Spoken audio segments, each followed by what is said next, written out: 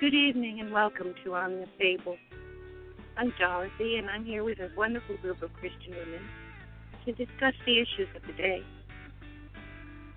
Much like we did in the old days around the kitchen table when the kids were in school.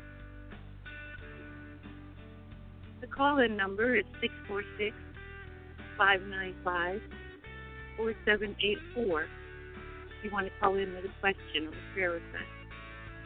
Press 1 to raise your hand in the queue.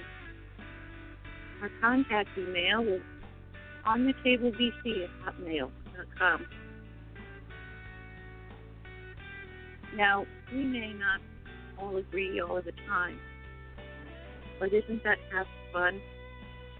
Different perspectives coming from different experiences and learning from each other. Pull up a chair and join us on this most excellent adventure in the reality of Christianity. Let's see what's on the table tonight.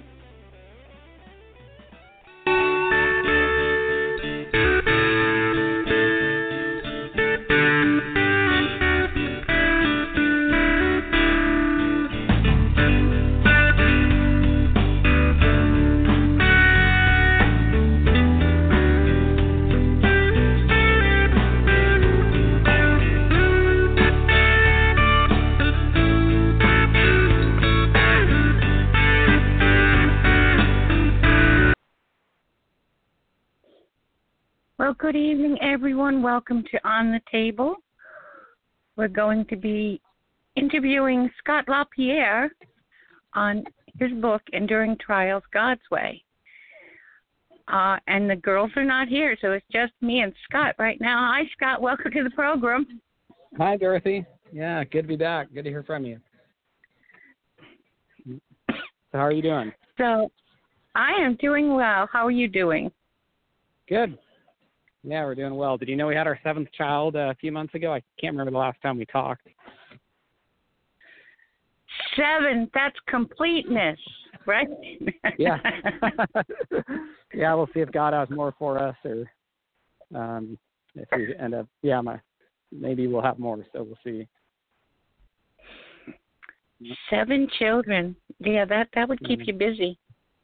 Yeah. And you homeschool, right? Or your wife homeschools? Yeah, she homeschools. Yeah, I do some. Like today, I did some reading with my son. But yeah, she would definitely get the credit for that. I lead the family Bible studies typically. She does most of the schooling. But if there's a trouble with math or something that my wife's not as comfortable with, she'll send the kids down to my office because we live near the church, and then I'll usually do some math with them. Yeah, it's pretty much something that she does, so really appreciate her efforts. That's a lot of work. I don't know if people understand how much work that really is, because you've got to teach on all the different levels, and you've got to explain it, so they can understand it. And on top of that, you've got to be able to understand it, so you've got to do your own research. So it's a great deal of work. Yeah, you kind of hope as your kids get older that they can start learning more independently, but at these early ages, they're not very self-sufficient, and so it does take a lot of involvement from Katie. A lot of preparation. Yep. Like doing Bible studies, huh? Teaching. Yeah. Yeah. So, I don't know if the other women are coming. I try and set these up so far in advance so people don't have an excuse, but even that doesn't work, evidently. But Pam did tell me she's changing internet providers, so she may be late. She told me that. So. Okay. But I do want to, I loved this book. I really like this book because so many of us, when we're going through these trials, it's hard to see it Father's way. Because you're in it, and if it's physical, it's like you're, even the hair on my toes hurts. How is this ever going to be a good thing? And how am I supposed to be joyful about it? So, your book helped a great deal. Oh, praise God! That blesses me. Thanks for sharing that.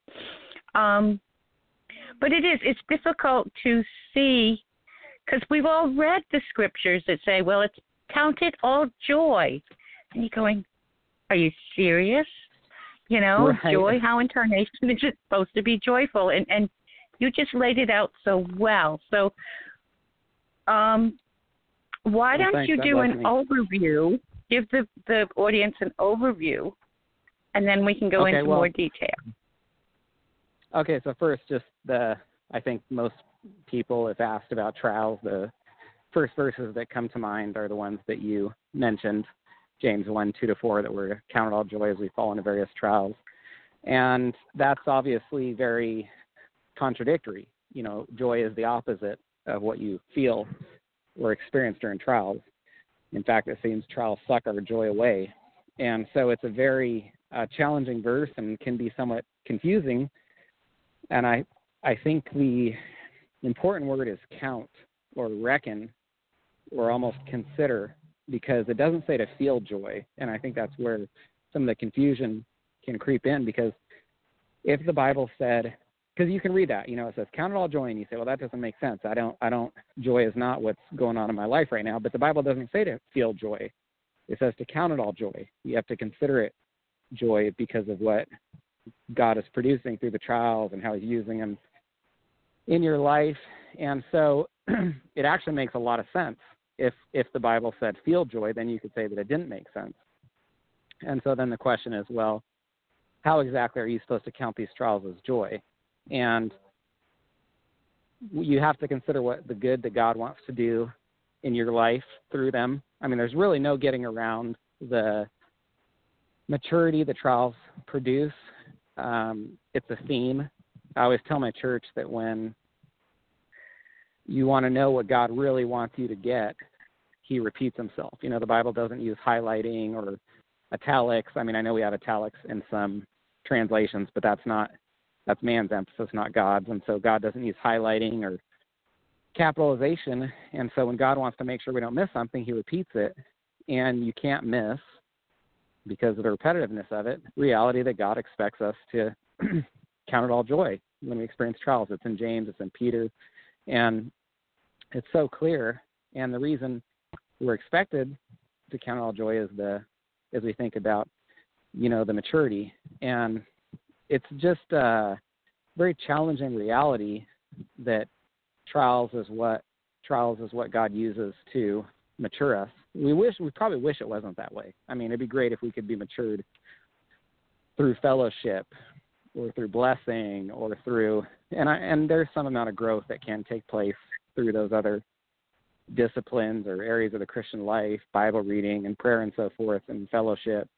But primarily, trials are the tools that God, or the instrument that God uses to grow us. And then there's also the kind of Romans 8:28 aspect that God is going to do something good through the trial for himself, to bring himself glory, to promote his kingdom. As we reflect on that and trust those promises, that's how we can, count it all joy. And so the book begins with a discussion of really the need to be prepared for trials, because I think you're either in a trial or you're heading toward one. I mean, that's just life on this side of heaven. There's no way around it. And so if you're not in a trial right at this moment, then you should be preparing for one, because you're going to experience one. And so the book begins that way, with that discussion of the importance of being prepared when they come so that we're not blindsided. And I think one of the analogies I used in Scripture or in the book was from when I played football, and, you get tackled, and if you're prepared for it, it's still uncomfortable, but there's a far different kind of tackle when you're blindsided, when you don't see it coming. And I think for many people, that's the problem with trials, is we don't see them coming, and so we're not prepared, and then they blindside us, and it can be fairly devastating. Kind of the language that Jesus uses in Matthew 7 about the house that's built on the sand. The storms come and then end up, knocking it down. It's not because it's not built on the rock. And so, beginning with that discussion of building, and in Asa's day, he was a king over Judah, and he strengthened his kingdom during times of peace. And I think it makes a great picture or example of what we should do with our lives. I know people can look at Kings or they can look at Chronicles and wonder, well, what does this have to do with me? What does this have to do with my life? I'm not the king of a kingdom, and I'm not going to be attacked by some other nation. And so what can I learn from, looking at Asa or Hezekiah or some other king? But 1 Corinthians 10 and Romans 15, they both tell us that the Old Testament is written for our instruction and our admonishment and, as an example to us. And so I think it's 1 Corinthians 10:5 and Romans 15:4 or 1 Corinthians 10:6. And so we know that. We know the Old Testament is written with this instruction for us and with examples for us. And so then the question becomes, when we look at these accounts, how do they instruct us? What is the example that we're supposed to learn from these verses that we're reading? And so with Asa, he had a lot of peace in his kingdom. He wasn't attacked by any nations, and he used that time of peace and rest to build and strengthen. And I think that's repeated a number of times in the verses. And it's a good picture of what we should do in our lives, that we should strengthen the kingdom, our own kingdom, our family, our marriage, our homes, for the trials that come. And this isn't in the book, but we had a young mother in our church that was diagnosed with stage 4 cancer. And she's very healthy. She's fit. She had no idea that she was, even ill. She just went to the hospital thinking that she was constipated, and learned that she had this huge tumor that was blocking up her organs. But the thing is, she was prepared. She had been faithful in God's word. She'd been strengthening her life. And so then when that trial came, she just handled it unbelievably well. I mean, I just felt privileged to be her pastor and watch her example, see the way that she turned to the Lord during that time. And, she was going through chemo and radiation. It was or at least maybe not radiation, but at least chemo. I know it was really difficult for her, but she had strengthened her kingdom, you might say. And so then talking about that need to be prepared, strengthening, talking about the maturity the trials bring. And I'm kind of talking a lot. So I don't know if you can feel free to interrupt me anytime or anyone else. Okay, Dorothy? Well, I would like to say I enjoyed the part about the preparation because it is so logical. Up here in New England, at least when I grew up, we prepared for bad weather. We believed we should have a 5-month pantry because stuff happens, Uh-huh. So that really struck a nerve with me because it's, like I said, it's the way we were raised. And to transfer that to spiritual preparation for trials, because we know they're coming, it just made complete sense to me. And it was one of those aha moments. It's like, well, of course you should prepare for trials because we're going to have them. And it's not as if God puts trials on us. It's just one of those things. It's a fact of life. So. Yeah, part of living in a fallen world. Sin came into the world, then with sin, all of creation is fallen, and Romans 8 talks about it moaning underneath the bondage to sin, and that's the world we live in. So trials are an inevitable reality. And I think you were talking about preparation, and I think we can probably all think of someone that we've seen that looked like a pretty solid Christian, and then a trial hit them, and it became evident, wow, they weren't really prepared for this, and then they're devastated by that. Maybe that's when people leave the church, or you kind of see someone at church, and then you don't see them, and you say, well, what happened to so-and-so? Where's he, or where's she, or where's their family? You find out they started going through a trial, and then they turned from the Lord because they weren't prepared for it. They got angry, and then maybe they took it out on God, which is kind of one of the other main aspects of trials, and one of the points I tried to make in the book, that trials also test our faith, reveal the sincerity of it. and reveal the genuineness of it, as Peter says, and that's what James says. I mean, count it all joy when you fall into various trials, knowing the testing of your faith.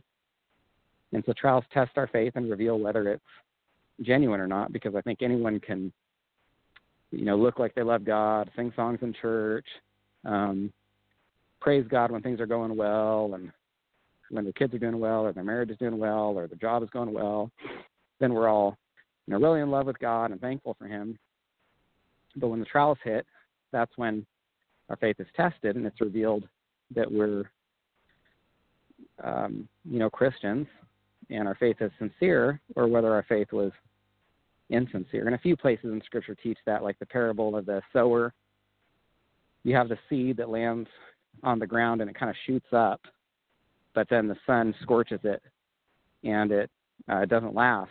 And Jesus says that that's because of the trials and tribulations of life that came. And, you see people like that, they come to church, and they're excited, and you're kind of thinking, well, let's just see where you're at in a month from now, or a year from now, or 5 years from now, because I've been a pastor 12 years now, and the number of people that come to church and seem really excited, but then it's in the back of your mind, you're always thinking, well, how long is this going to last? We're looking for people whose faith endures, and trials are pretty much that litmus test that reveal whether faith is sincere or not, whether it's going, and that's what Peter says about tests it, purifies it, refines it like gold, and reveals whether it's sincere or whether it's, I guess, like, fool's gold, you might say. Yeah, that's a good point, fool's gold. I just had a thought. Where'd it go? Let me chase it. Oh, sorry, you should interrupt me, Dorothy. I feel like I could keep talking, and so if you interrupt me, then you won't forget your thought. Well, I could keep listening, but there are certain things that I wanted to bring out, audience. Okay. It really bothers me in my walk when I see brothers and sisters in the Lord blame God and get angry and bitter. I think it's called a root of bitterness, and we are all affected by other people's free will choices. So it's so many factors in this equation. I mean, and if life was all gumdrops and lollipops, what would we have to grow on? Sugar isn't a good nutritional thing, so. Right. Yeah, and the other thing that I'll see sometimes, you're asking me about kind of an overview, and I had a chapter distinguishing between trials and discipline, because that's an important point to make. Two ways or two reasons we can suffer.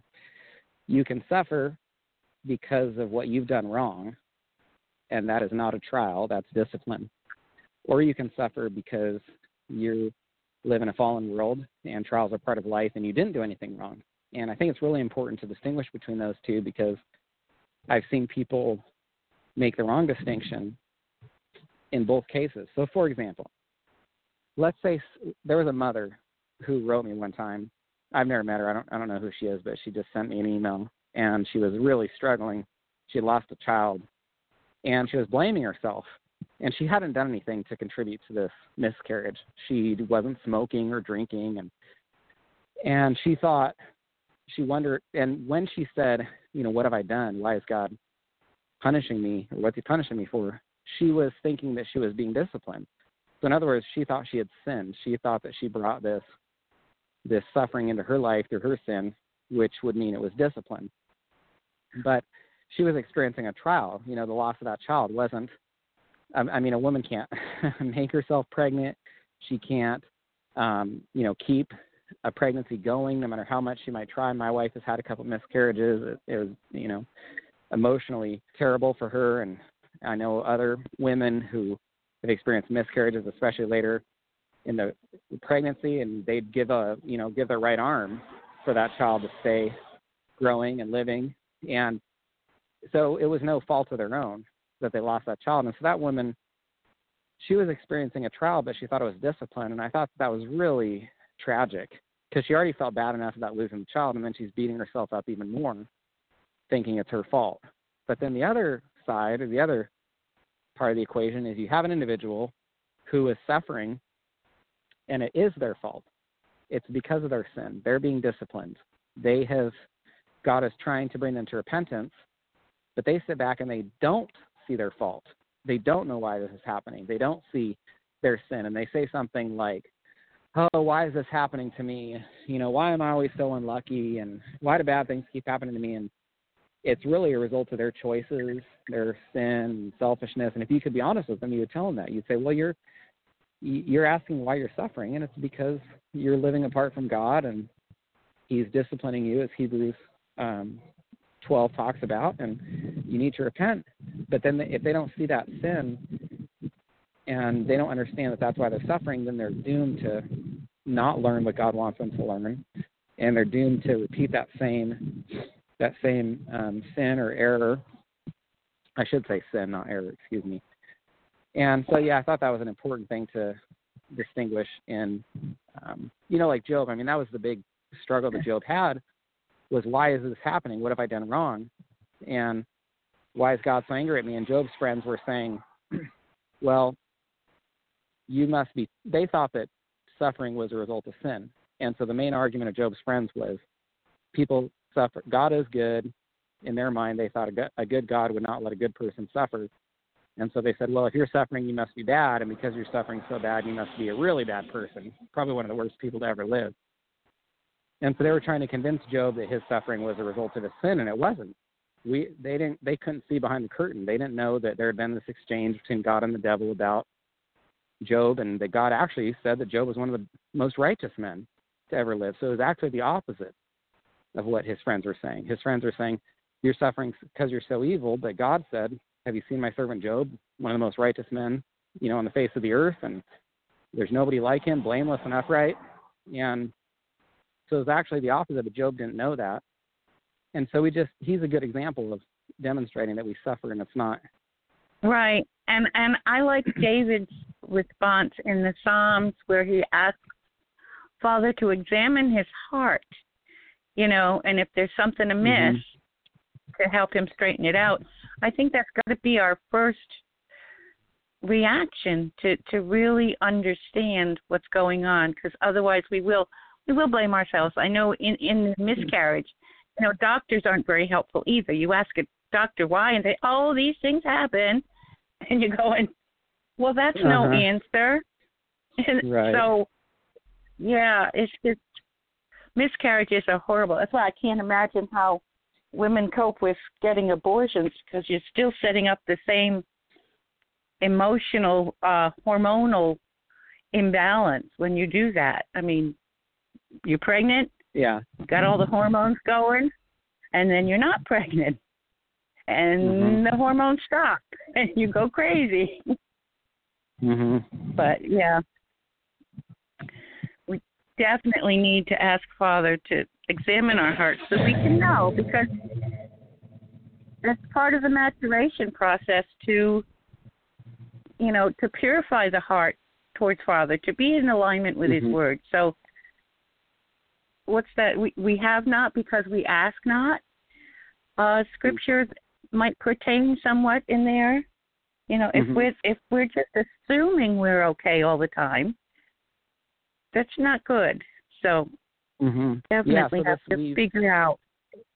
We feel like my wife and I, Katie and I, we feel like I almost feel a little ashamed to share this, because I don't put it on par with people losing children and having cancer or anything like that. But we've been going through a discouraging season recently. Things were going really well with our family and our church and everything, and then just the last few weeks, it seems like a couple situations took place that are very discouraging. And my tendency is to say, well, I don't cause this. I don't think that I've sinned. I don't think that I'm being disciplined. I think that this is just a trial we're going through. But I wrote the elders about it because they were familiar with the kind of discouragement I was going through. And I told them that I was praying that God would reveal to me whether this is a trial or whether this is discipline. And I asked them as well, I said I would covet your prayers, that you would help God make clear to me whether I'm being disciplined, whether there's some sin that I need to repent of and get out of my life, or whether this is just one of the trials or discouraging seasons associated with ministry or pastoring. And so, I mean, on the outside, I'm kind of thinking, well, I don't think there's some blatant sin. I mean, there's been other times where I thought, okay, I'm suffering, I sinned, I mistreated my wife, or I've been selfish in some way, and God is chastising me because he loves me. But in this situation, I haven't thought, well, I did this, but I still want to make sure that's, I could be wrong. So I've been praying, Lord, help me to see if I have sinned and I need to repent and make that clear to me, and ask the elders to pray for that too, because I don't want to mistake trials for discipline.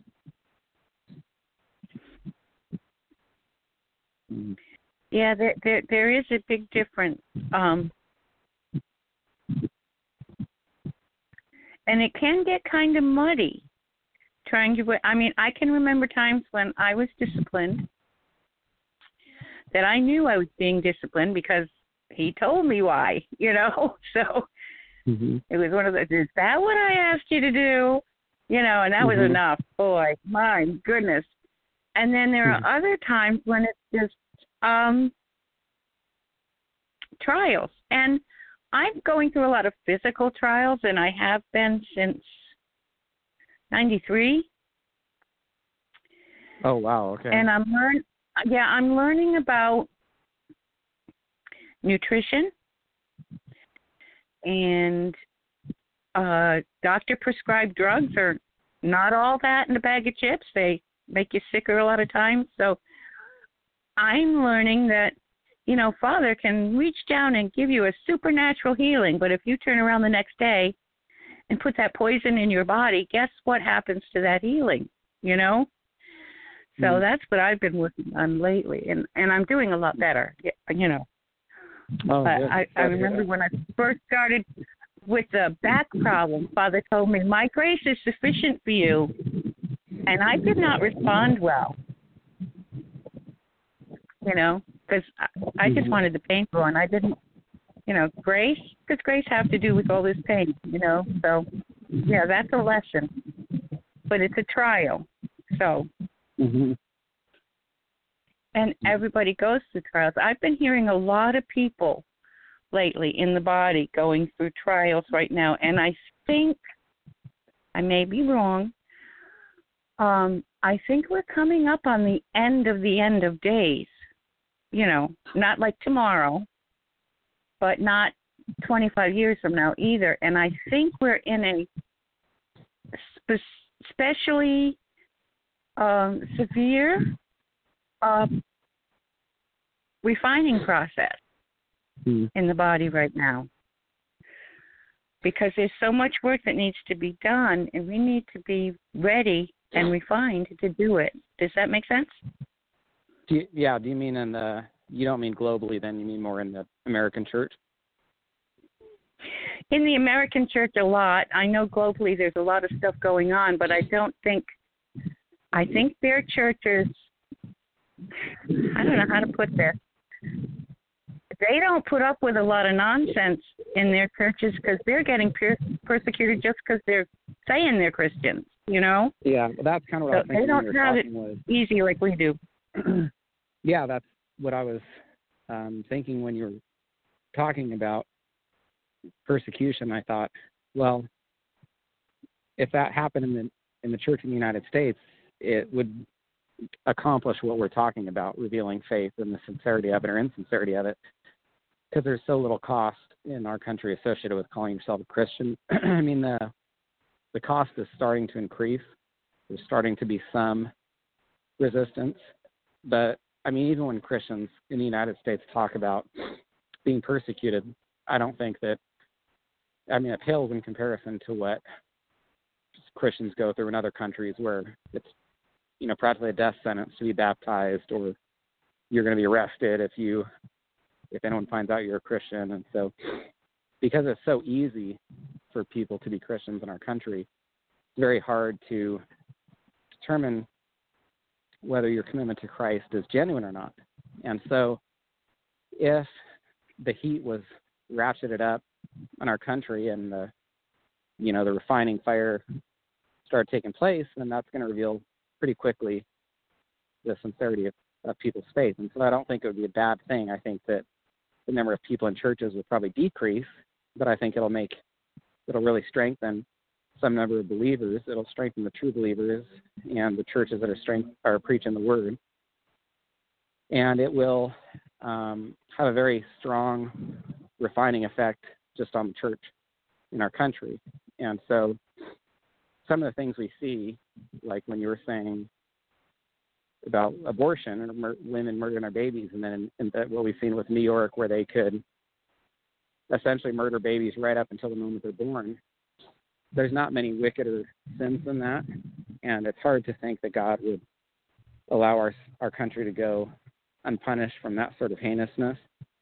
But anyway, my point is when a nation can reach that sort of wickedness, then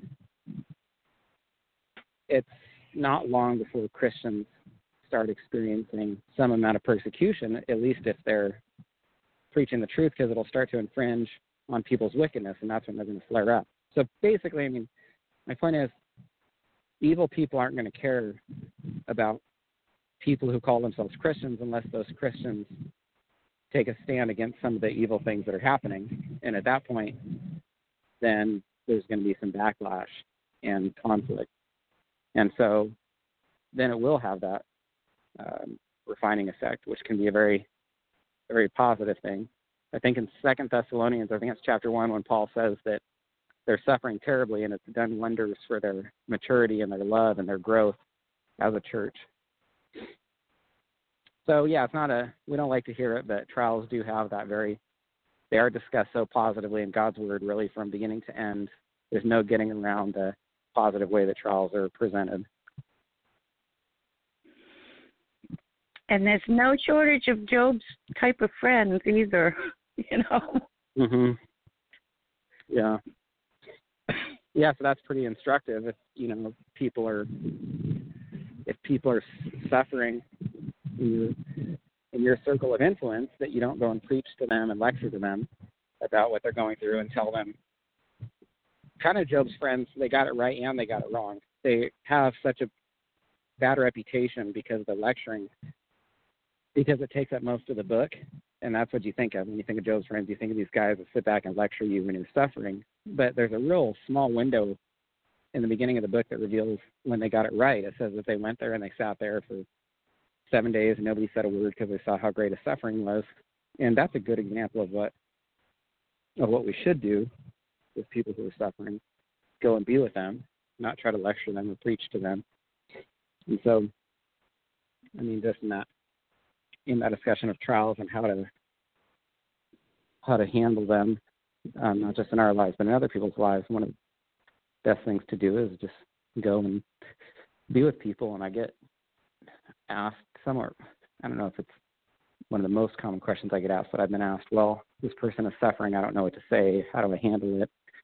They're going through something terrible, and when I run into them, I don't know how I can help them. And I'd say, well, probably just being there with them is about the best thing you can do. And there's a nice quote: if you can't improve on silence, don't.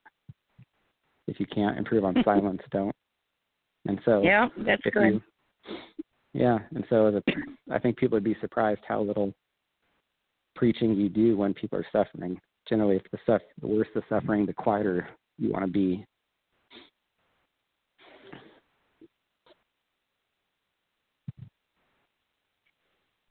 Sometimes it's hard to be quiet when they're suffering, and you can see why, though.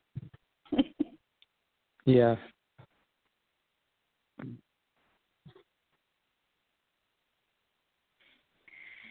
Sometimes we don't always make the best choices. Mm-hmm. I think another excellent point you make, and a lot of people misunderstand the emotions.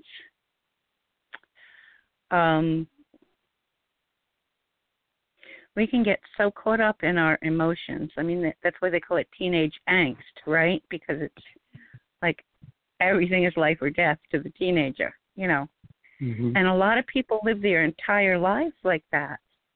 And they allow others to manipulate their emotions, and then the enemy manipulates our emotions when we're going through the trials to try and get us to stand up and fight God and rebel against God. So I really like that. Maybe you could expound on that a little bit.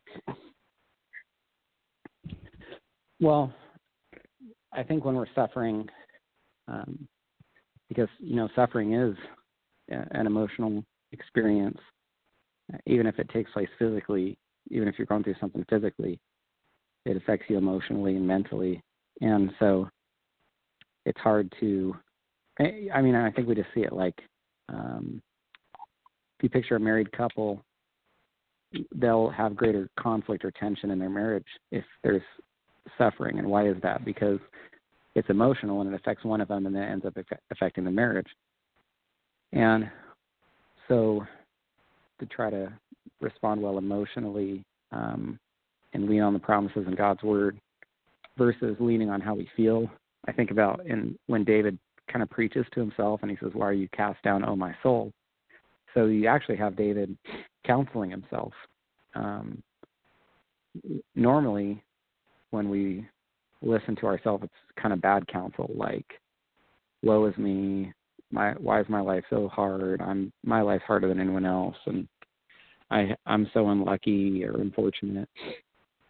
But the example from Scripture with David in the Psalms is preaching to himself the opposite message of why are you cast down? You shouldn't be. Hope in God is what he says, and so that's the appropriate response when emotions are going awry, to think about the promises in God's word, because otherwise, if you don't do that, you're really no different than an unbeliever, or you're not handling it. I'm not going to say you're not different than an unbeliever, because obviously unbelievers are on their way to hell and believers are on their way to heaven, but what I mean is if you aren't trusting the promises in God's word, then you're not handling it any different than an unbeliever is, because an unbeliever doesn't have any of those promises. He can't trust that God is going to bring something good from it in his life because he doesn't believe in what God says. He can't trust that God is using it for his good because he doesn't believe in a God that would do that.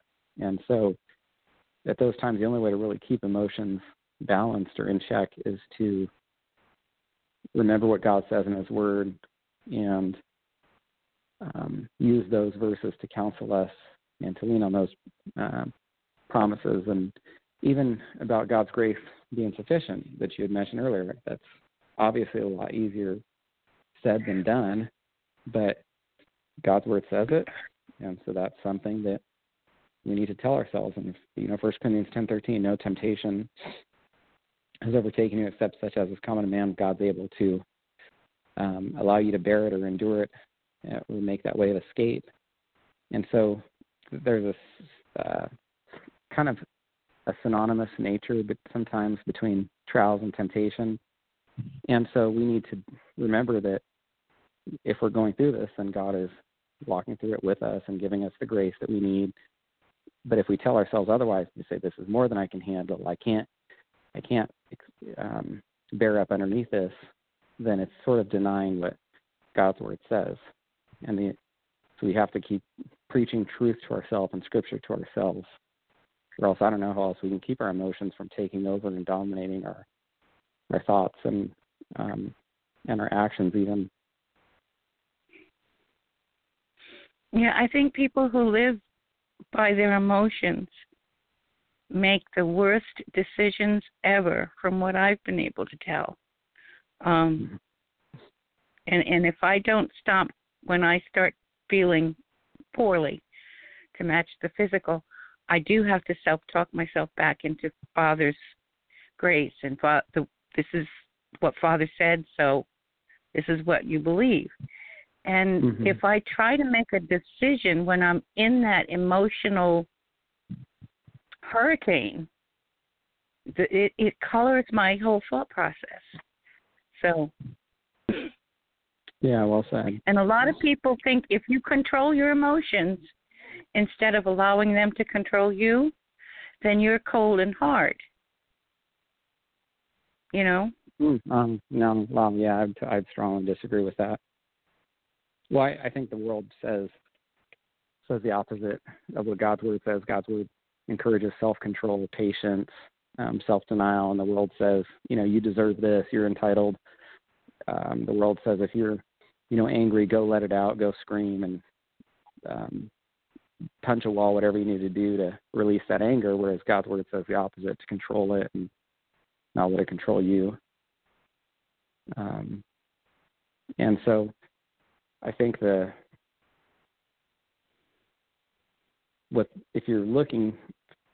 you're getting that counsel from the world, then it's going to be the opposite of what Scripture says. It's going to cause you to act on your emotions when you've got so much counsel from Scripture, especially I think of Proverbs about not being hasty, and that applies in a lot of ways. I mean, if we talk about not being hasty, it applies to decisions, purchases, but it also has to do with, I think it can apply to trials, that when you're suffering, don't do something hasty,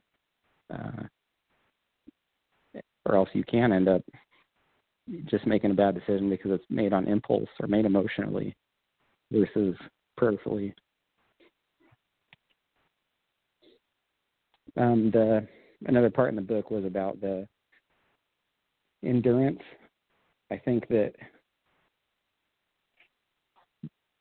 one of the difficulties, or actually let me say this, one of the blessings of trials is it allows us to be confident in our relationships with the Lord.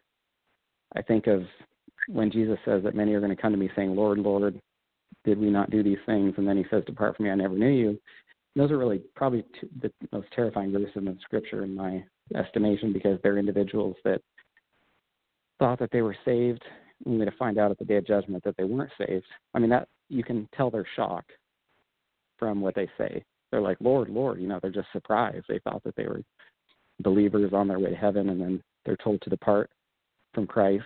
And so those are really sobering, terrifying verses. Well, one of the blessings of trials is that you can be convinced that if your faith survives the trial, because it's not really an issue of you surviving the trial. I mean, because we all go through trials, and if we're alive today, then that means we've survived some number of trials. The question is whether your faith survives the trial or not, whether you curse God or become bitter toward him.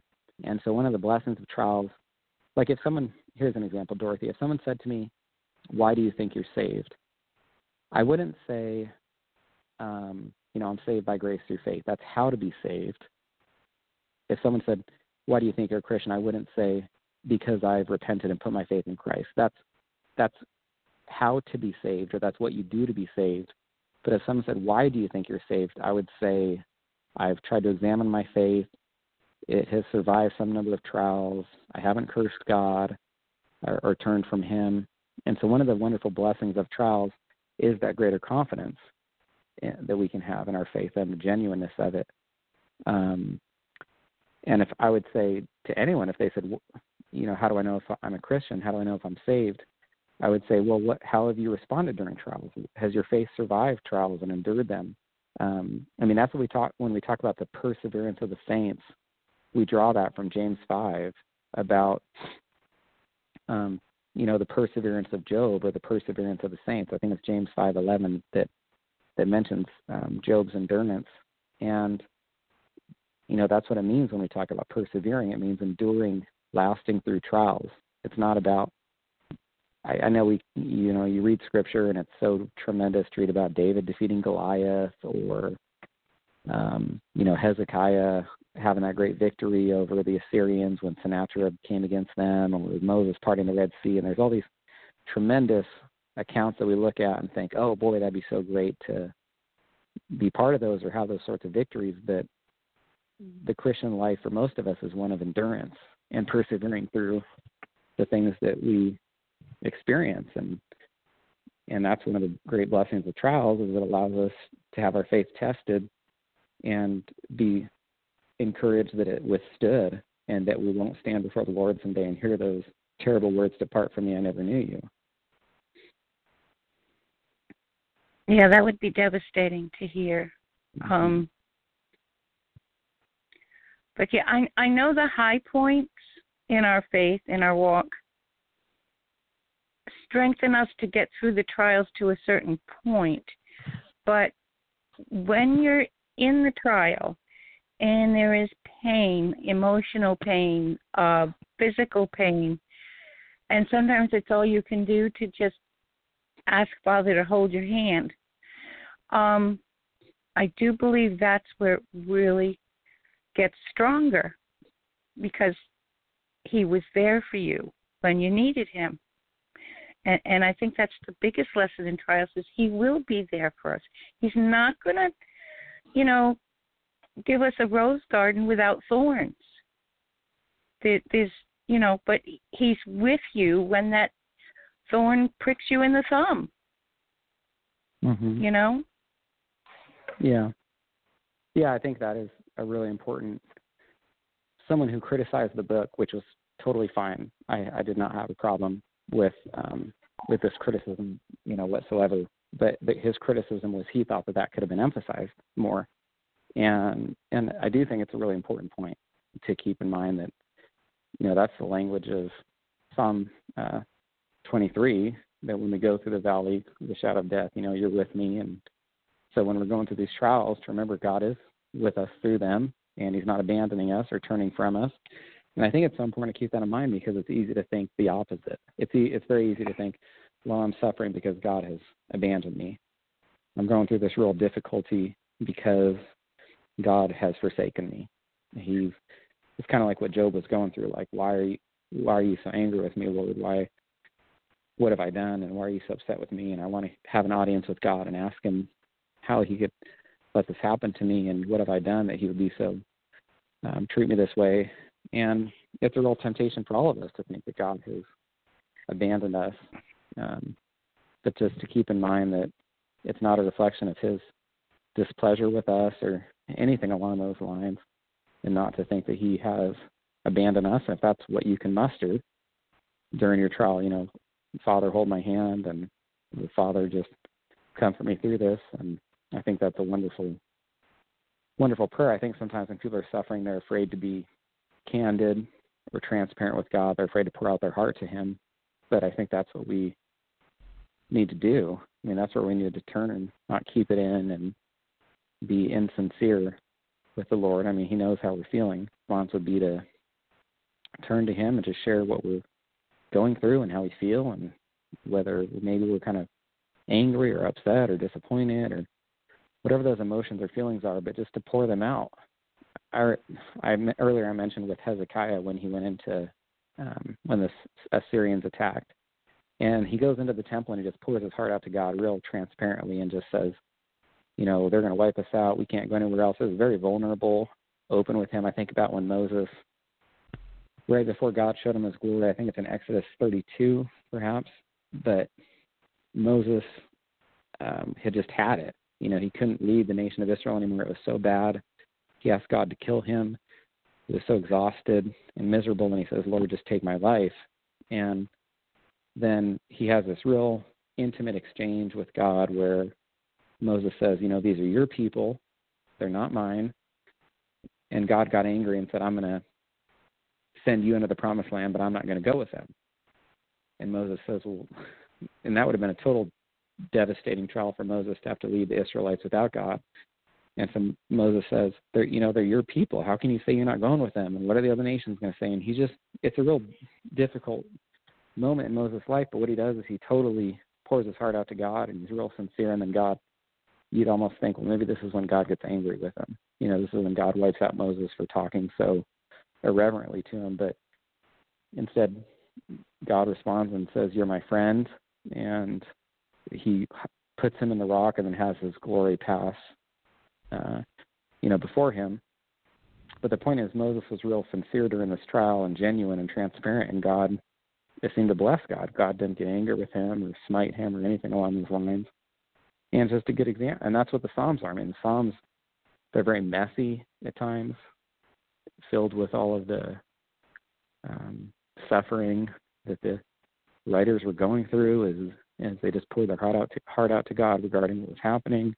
And that's written for us. I mean, the Psalms can be a recipe for those difficult seasons of our life and what we should do and how we should demonstrate that, pour out that same sort of heartfelt cries to God when we're struggling. Yeah, and we don't have to do it disrespectfully either, Well, one of the things I've noticed in my life, getting back to emotions again, because they can really mess you up, is that when I am extremely emotional about an issue, I have more difficulty hearing Father's voice. And I don't know if that's typical or just me.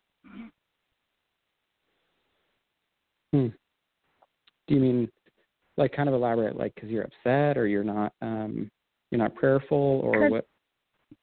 Because you're upset. I mean, I'm still prayerful when I'm upset. But if I'm so upset that my emotions are like a runaway train, I mean, the pain is that severe, I have trouble hearing him. I have to go.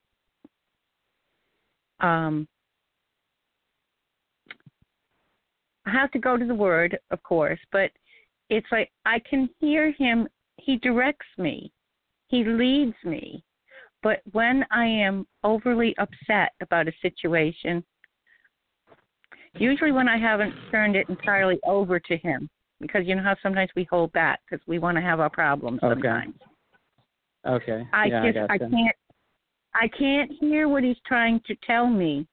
I know he's excuse me. I know that he's trying to tell me about something, but I can't hear him. I said, I don't know if that's typical or just me. Well, I think as you were saying that, I think of my children, but I think of how I can be like that too. I guess I'll just use a child as an example.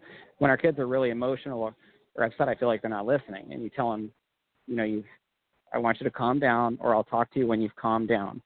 I'm not going to talk to you right now because you're not going to hear me. And I see a lot of application for us as adults too, that when we're really worked up and emotional and struggling, that that's not the best position for us to hear from the Lord. And maybe it does take some time for us to settle down, have a settled spirit before we can hear from him. Like my children, I have one child in particular that's very emotional, and when that happens with him, my wife and I both know we can't talk to him until he has settled down or calmed down some, and there's no sense even trying.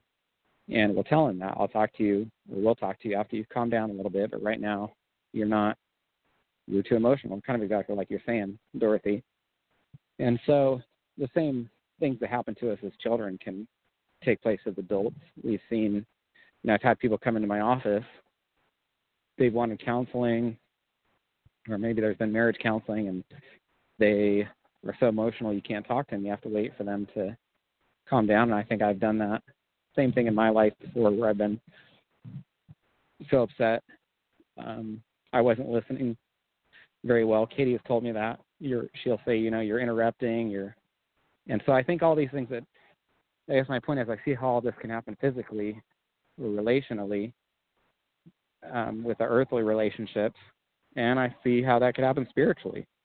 That until we have a settled spirit and we're determined to hear from the Lord, then we might not really hear from God during those really troubled times when we're the ones doing all the talking and really angry and so forth.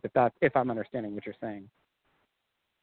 Yeah, it's not necessarily anger, although I did have a nice bout of anger the other day, and I said, where did that come from? So I had to, repent and do all that stuff. But just it does seem to happen around kids. When your kids really, really hurt you. Now, my only biological daughter, grown, all right? And she's away from the Lord. And things that she does and says hurt you to the core, And watching the ones you love go through physical abuse or emotional abuse by a mate is just such an overwhelming situation. It feels like you're drowning in emotion. So you have to swim through it back up to Father. Yeah, well said. Mm.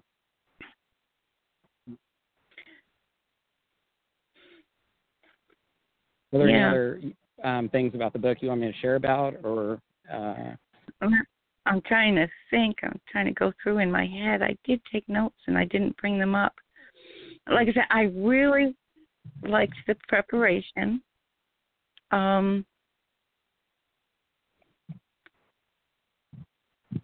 And I liked how you explained counting it joy.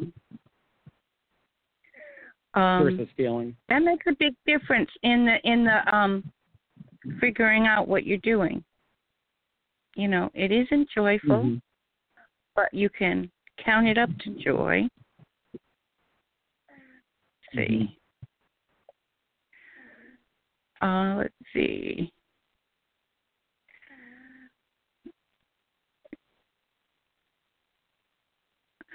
Okay, one of my notes says trials are unpredictable but not accidents.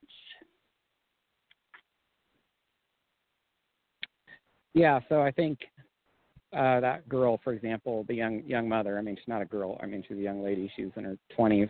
She felt probably like it was totally unpredictable. You know, she goes to the doctor, having some stomach pains, and then finds out she has stage 4 cancer. And so trials look unpredictable to us, as though we're just sort of walking along and then we, trip and fall and find ourselves in a trial.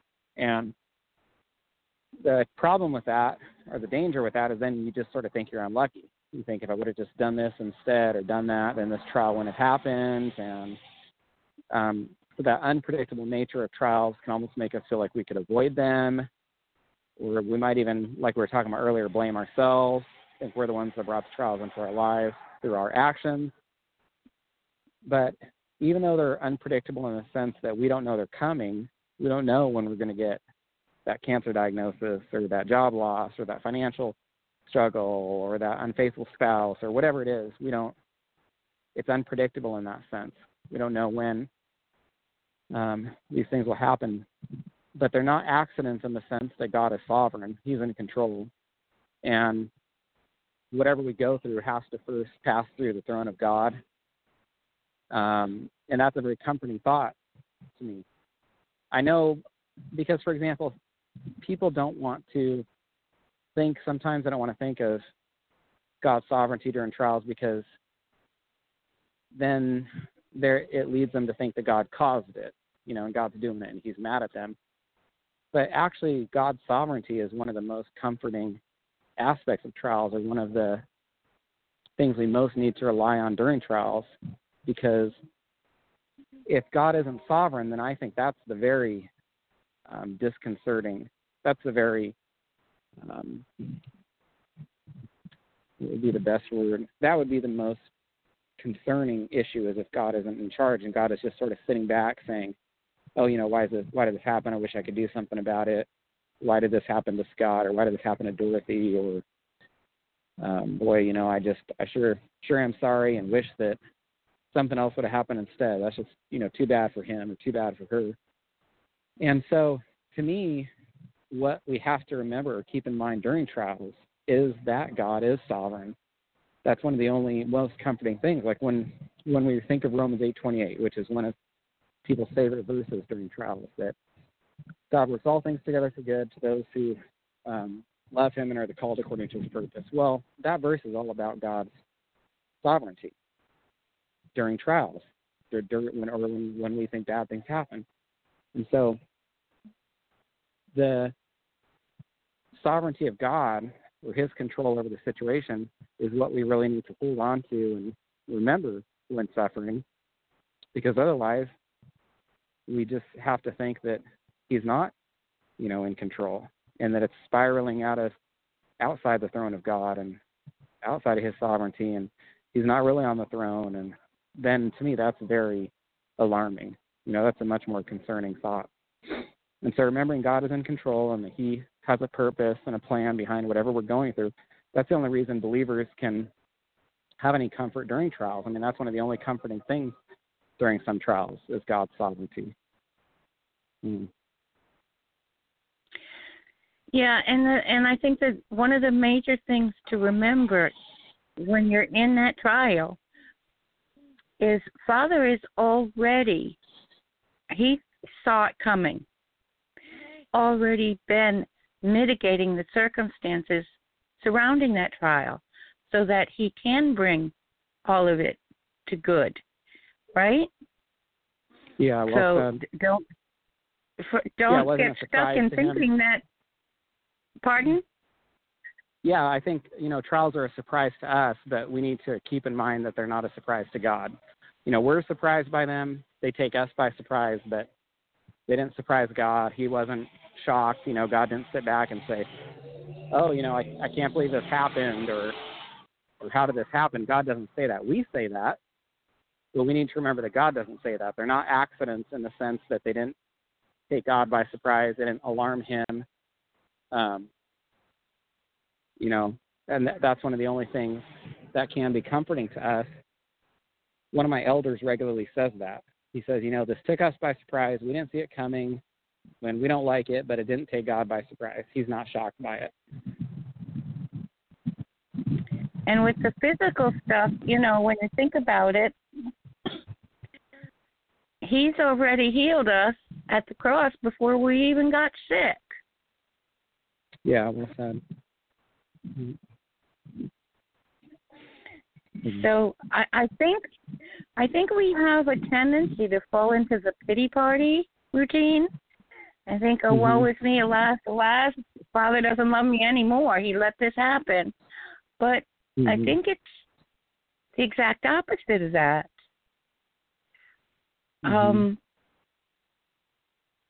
Once you really do it, do the study, do the work, and look at it like you have in this book, it just makes so much more sense. Thanks. And so a lot of times he does not take us out of a situation. He does not remove the situation. He just helps us pull through it. Well said. Yeah. All right, Dorothy. Well, I think my wife has dinner about ready for my family, so I better go. Dinner. That's an important thing. Yeah. So it's good to talk to you as always. I appreciate you and your love for the Word and for God and the opportunity to speak with you and any of your listeners. So thank you for having me on, as always, and it's been a blessing. Yes, you've definitely been a blessing to us, and we appreciate you coming on and taking the time, to walk through this with us. So thank you so much. And I'm going to be trying to get my hands on your wife's book, soon. Oh, yeah. I know we've got to do your other book, too, but. All right. Yeah, maybe you can have my wife on the show next time, perhaps. She's really articulate. She's looking at me right now while I was talking about her, because I just walked in the house. Eternally Mine Alone is a devotional. It's a shorter read, but I think it's got a lot of wonderful counsel from the woman who's in the trenches, for other women, other mothers. So thank you very much, Dorothy. I appreciate your support and your show and the opportunity to talk to you as always. So God bless you. Thank you. Father bless, Scott. Have a good dinner.